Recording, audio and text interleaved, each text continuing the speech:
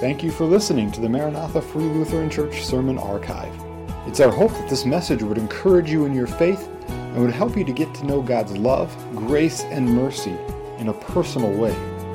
If you have any questions on the sermon or would like to know more about Maranatha, please visit us on the web at maranathafreelutheran.com or call our church office at 218-498-2808. Thank you, and may God bless.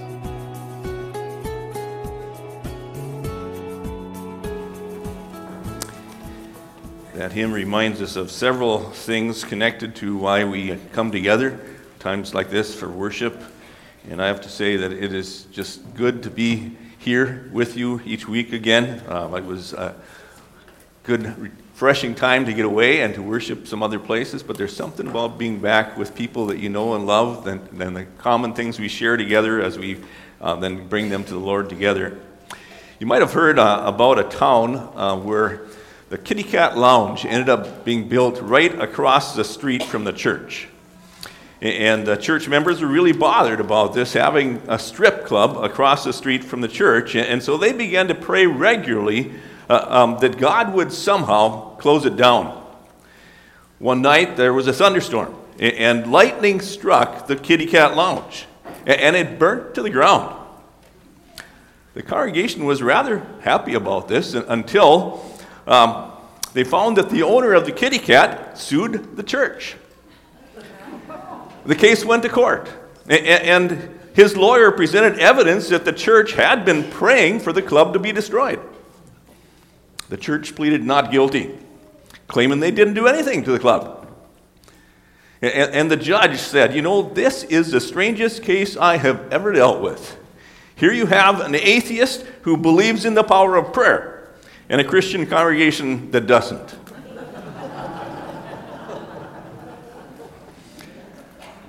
Well, whatever other reasons we have for being here today, in the text we look at here in 1 Timothy chapter 2, the Apostle Paul tells Timothy a primary reason that believers gather for corporate worship is to pray, to communicate personally and also corporately with our Heavenly Father. And so I invite you to look with me in chapter 2 of 1 Timothy. We're going through a series in this book, and on the back there may be some more copies of this. This is a scripture journal. It has the text on one side and a place to take notes on the other. You are welcome to pick them up and make use of them if that's helpful for you. But would you stand in reverence to God's word as we read, beginning with chapter 2, verse 1. First of all, then, I urge that supplications, prayers, and intercessions and thanksgivings be made for all people, for kings and all who are in high positions, that we may lead a peaceful and quiet life, godly and dignified in every way. This is good, and it is pleasing in the sight of our God and Savior, who desires all people to be saved and to come to the knowledge of the truth. For there is one God, and there is one mediator between God and men, the man Christ Jesus, who gave himself as a ransom for all, which is the testimony given at the proper time. For this I was appointed a preacher and an apostle, and I'm telling the truth, I'm not lying, a teacher of the Gentiles in faith and truth. Now I desire then that in every place the men should pray, lifting holy hands without anger or quarreling. Likewise also that women should adorn themselves in respectable apparel, with modesty and self-control, not with braided hair and gold or pearls or costly attire, but with what is proper for women who profess godliness with good works. Let a woman learn quietly with all submissiveness. I do not permit a woman to teach or exercise authority over a man. Rather, she is to remain quiet. For Adam was formed first, then Eve. And Adam was not deceived, but the woman was deceived and became a transgressor. Yet she will be saved through childbearing if they continue in faith and love and holiness with self-control. Lord God, we thank you for this, your word, and we pray that as we meditate on it, your Holy Spirit would enlighten us, that we might understand what it says and how it applies in our situations these days. We pray in Jesus' name. Amen. Please be seated. You might have noticed toward the end of the text today some verses that caught your attention. verses that many preachers, including this one, would probably rather not tackle in a sermon. But we will address them today. They are not, however, the main focus of this chapter. And so let me set the context for what is here. Last week you heard from chapter 1 how the Apostle Paul was given a charge from the Lord Jesus, which he was also then passing on to Timothy. And that charge was to proclaim the truth of God's word, the law and the gospel. And he spelled out then right and wrong ways to do so. And he urged Timothy then to deal with those at Ephesus who were teaching unsound doctrine. Now as we look at chapter 2, Paul urges Timothy to make public worship gatherings priority, and he spells out how such gatherings ought to be conducted. And so first of all then, when you gather for corporate worship, pray. That is what we are all to be here for, to pray. Well, what does prayer involve? In its most basic definition from the Catechism, prayer is simply talking to God silently or out loud from my heart. And when we come together for worship, then we encourage each other in our individual relationships with God to talk to Him personally. And also then we do that together. And it's not then just merely saying words into the air, but it is believing in our hearts that God Himself is listening to our praises and to our concerns. And so I encourage you to participate then personally in those prayers that we say here today and each week as you come together. Let them be from your lips and from your heart. In a normal Sunday morning service here, you're invited to address God out loud in prayer at least twice. In the confession of sin early on in the service, and then also in praying the Lord's Prayer toward the end. You're also encouraged to agree in your hearts in prayer with the one who is leading in intercessory prayers. And also notice that often some of the hymns and choruses we sing together are prayers as well. Let them be from your lips and from your heart as well.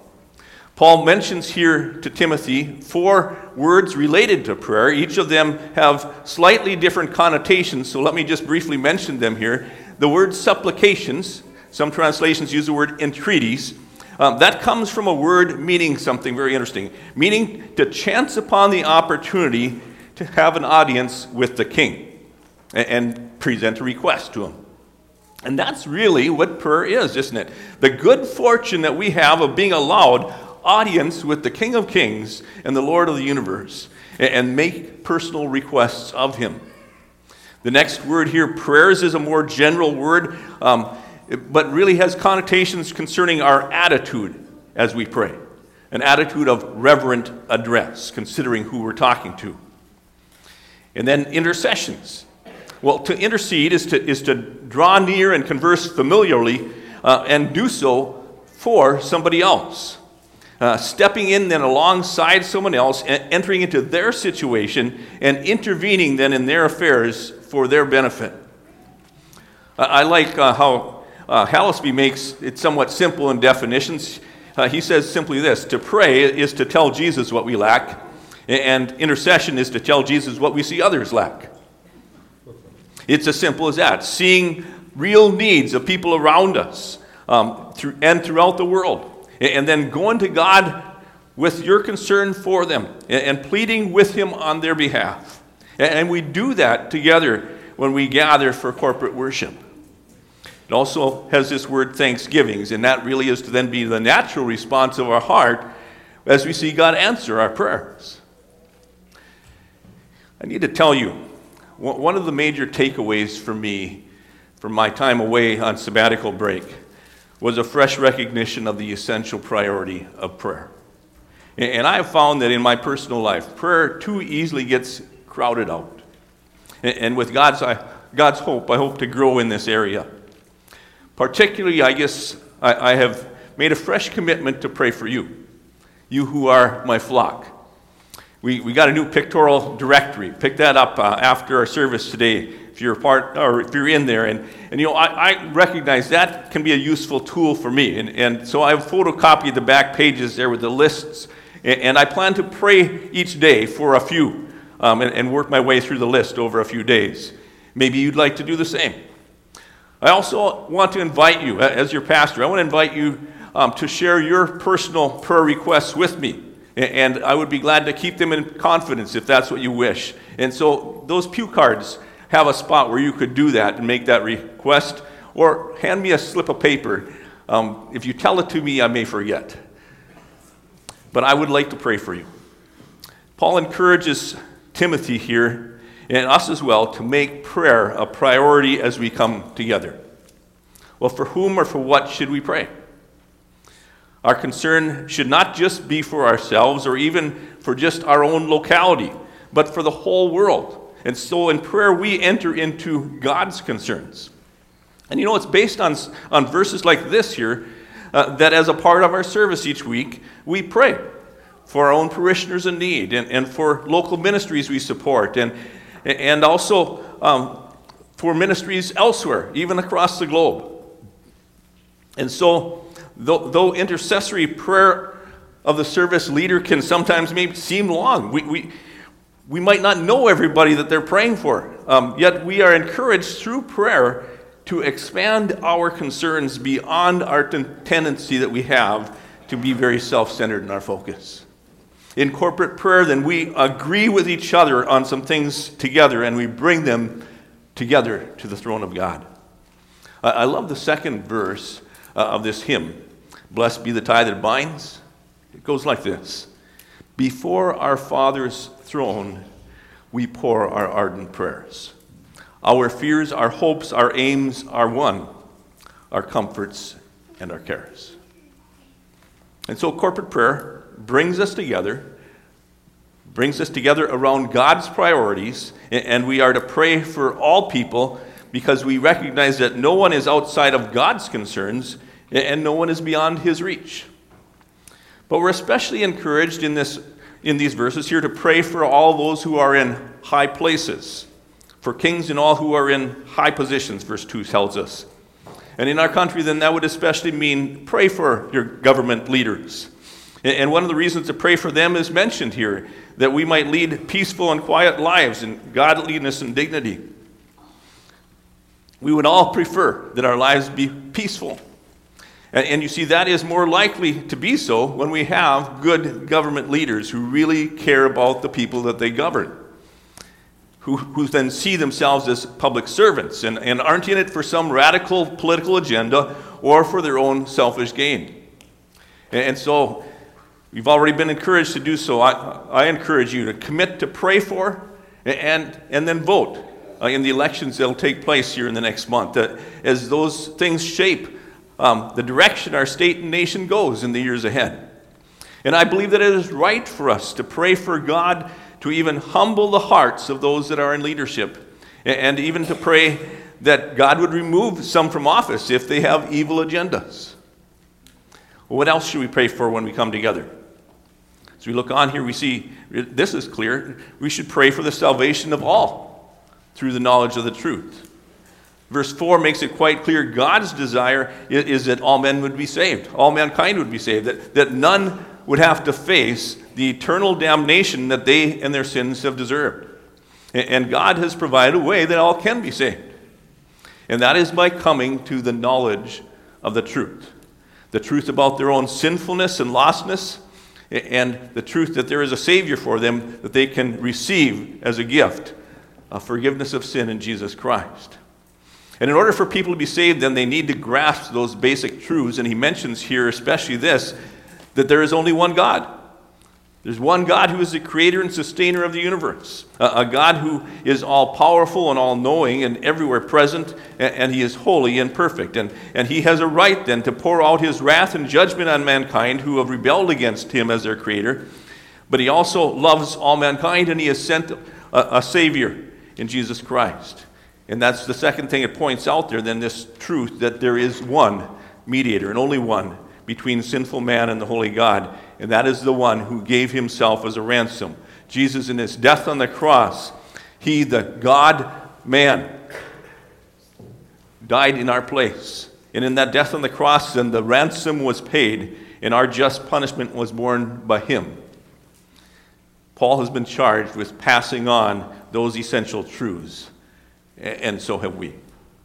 And God's desire is that all would hear that message, and that if some end up then still being excluded from salvation that he offers, it's because they, in their stubbornness, have rejected the offer. Well, besides praying for the salvation of all mankind, Paul goes on to address another area that it's appropriate to pray for here, and that is for order and harmony in the congregation. Satan, the enemy of our souls, would like nothing better than to keep the essential message off on the side rather than it being spread. And so he will do all that he can to distract Christians from their call to spread the gospel. And one of the ways that he accomplishes that is by bringing disharmony in a congregation. And Paul addresses this here with Timothy, urging that the spiritual battle be won with prayer. And so he first addresses men of the congregation about that. And before we go on here to look in some of these verses here, I need to just pause and say that the verses we're looking at next, there is significant disagreement among those who claim to be part of the Christian church. And we need to understand that. And so as we walk through this, I want to just show you some different angles that people take on that. One way that people deal with these verses is to just totally ignore them and pretend they aren't even in the Bible. Along with this, some scholars would choose to discredit verses like this in Scripture that they disagree with and say, well, the Apostle Paul couldn't have written that. Somebody else must have added it later. Well, if you start that, it is a very slippery slope. And it leaves all of Scripture then being subject to our judgment instead of the other way around, which is Holy Scripture should be judging us. Well, we're not going to go that direction. And so another way that many choose to respond to these verses is to say, well, we need to look at those verses in the cultural context to which they are written. And our culture today is very different from the first century in Asia Minor. And you know, they are not wrong. But that does not give us freedom to throw out all of what is said here concerning men and women as no longer than applying to our day. And part of the reason we must say that is that that's what Paul says here. And I'm going to explain that in a bit. But let me just quote John Stott here as he sums up our concern here. He says this: the danger of declaring any passage of Scripture to have only local and not universal, and only transient and not perpetual validity, is that it opens the door to wholesale rejection of apostolic teaching, since virtually the whole New Testament was addressed to specific situations. Well, let's go on here then, verse 8. And there we see Paul says that men should pray and not quarrel. I desire that in every place men should pray, lifting holy hands without anger or quarreling. 3 hindrances to prayer are alluded to there: unholy hands, anger, and quarreling. And you see, if there is unconfessed sin in our life, it hinders our relationship with God, and it keeps us from praying to Him. If there's anger towards someone, we will hesitate to pray for them or with them. And if there is quarreling going on in the church, it usually means that two parties are not going together to talk to the Lord about the situation, but instead are talking probably to other people about it behind their backs. And so Paul urges here that men should live in daily repentance and faith, and that they would come together with clear consciences praying together to the Lord. Well, now, is that to be understood as culturally only and no longer to apply to us today? No, that has universal application in the Christian church for all times. Well, does that then mean that we are always to lift our hands when we pray? It seems to me bodily posture when one prays varies with culture. And in the rest of Scripture, we see examples of standing and kneeling and sitting and clapping our hands and raising arms in prayer. All of them are appropriate responses as we are talking to the Lord or worshiping Him. But you know, unless you're quite a bit more coordinated than I am, it's rather impossible to do them all at once. Well, let's look on in the verses in which Paul addresses two issues here related to women: how they adorn themselves, and also their roles in relation to men in the setting of corporate worship. And first of all, let me make it clear that corporate worship is the setting to which Paul addresses these issues. And this is not some general statement of male superiority and female inferiority. It's not stating that women should never be bosses in the workplace or ever hold government office.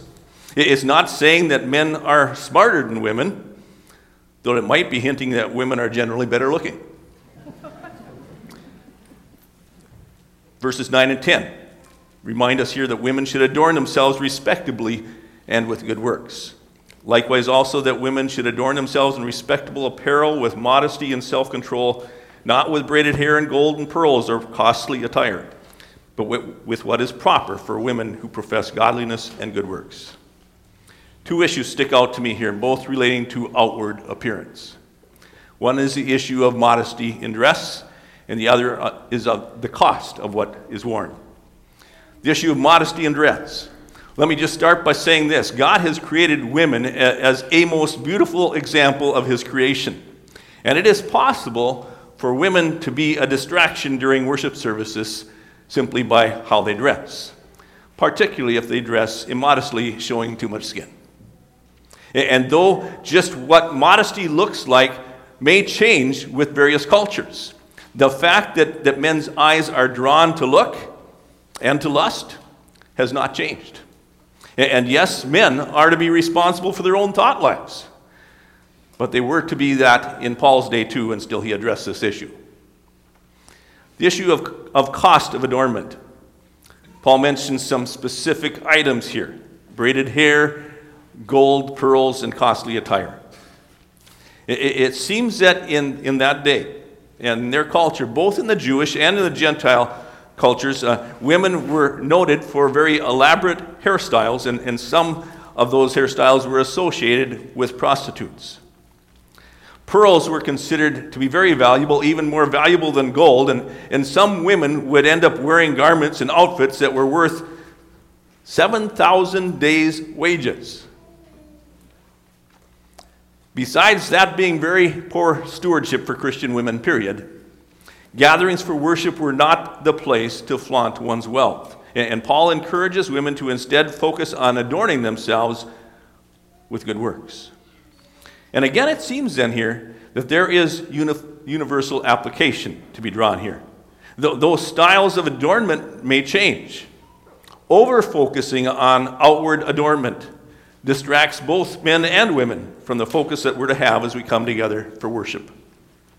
There's one more issue here in verses 11 to 15 to address. And what I have to say will not cover every in and out relating to this issue at all. But it is summed up with this statement where it tells us that women are to learn with submissiveness, not teaching or exercising authority over men. Now, let me ask, were there likely issues going on in the congregation at Ephesus that made this important for Paul to address? Very likely there was. Can we then dismiss it all as no longer applicable to today? No. Why do I say that?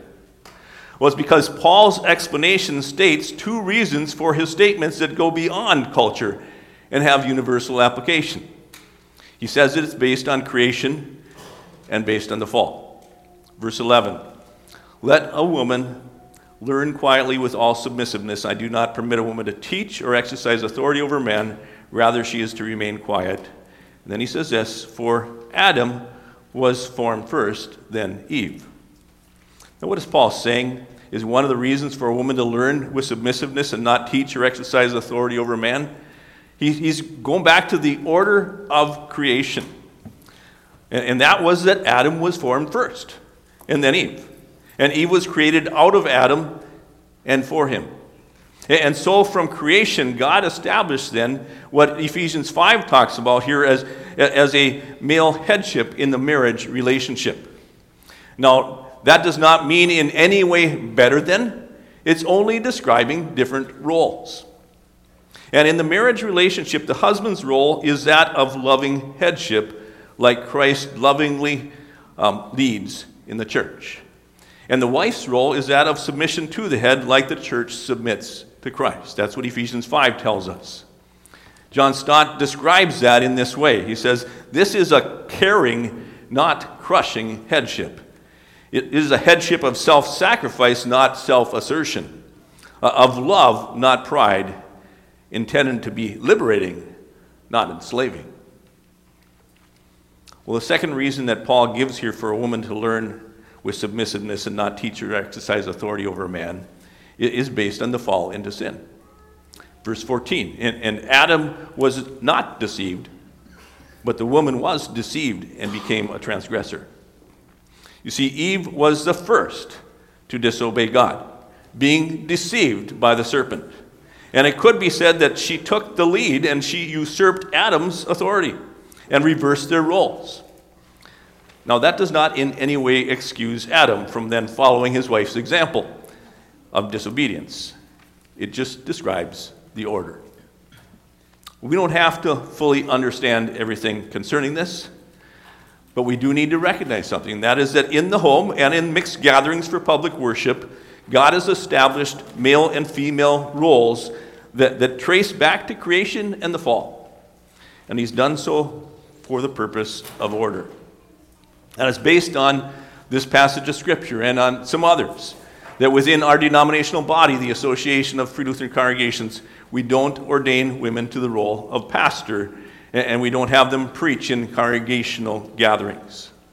And by the way, concerning that, if you're wanting to understand more where we're coming from as a denomination on that, there are copies of a brochure that are on the back table there that the AFLC has put out, titled A Biblical Response to the Question of Ordination of Women. I do want to go on to say something, though, and that is that there are many, many roles in a congregation where women are not restricted from serving and are greatly encouraged to do so, including then instructing children and also other women. And it also seems quite possible for women to lead things sometimes in mixed company without exercising authority. For instance, I think maybe a distinction can be drawn between facilitating discussion and teaching in a way that exercises authority. There is one last phrase in this text. It stumps me. Verse 15, yet she will be saved through childbearing if they continue in faith and love and holiness with self-control. And I've read a variety of perspectives on this, and I'm still not sure that I understand it. But I will say this, though.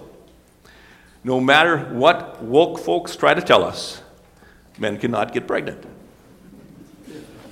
Men and women are different from creation. And childbearing is a very unique and extremely special role reserved only for women. And it was a woman who carried in her womb then the baby Jesus who became our Savior. And what higher calling could anyone have than that? There you have it. Paul covered quite a variety of instructions relating to corporate worship here, and I've gone longer than normal here to cover that. But may we remember this, above all, what we are here for today is to pray, is to individually and corporately talk to our Heavenly Father. And what an awesome opportunity that is, and how it draws us together. And it gives us together then a mission to spread the truth that there is a Savior for all sinners that will look to Him, and that is Jesus Christ. Let's pray. Oh, Lord God, we just thank you for your word and how it addresses all kinds of things that you want us to understand, and some of them are a bit of a mystery to us too. But Lord, we pray that you would help us, that we would first of all remember what we're here for. And that when we come together, Lord, there are many reasons we might come to church on a Sunday morning. But may a priority be that we would, with our lips and with our hearts, each communicate with you. And we pray that you would remind us of that week by week as we come together. And Lord, that you would teach us as we humble ourselves and as we listen to your word. And we pray that you would draw people through this congregation to come to know a personal relationship with you. And so, Lord, we ask that you would bless and do your work even as we meet together around fellowship and Sunday school to follow here today. We pray in Jesus' name. Amen.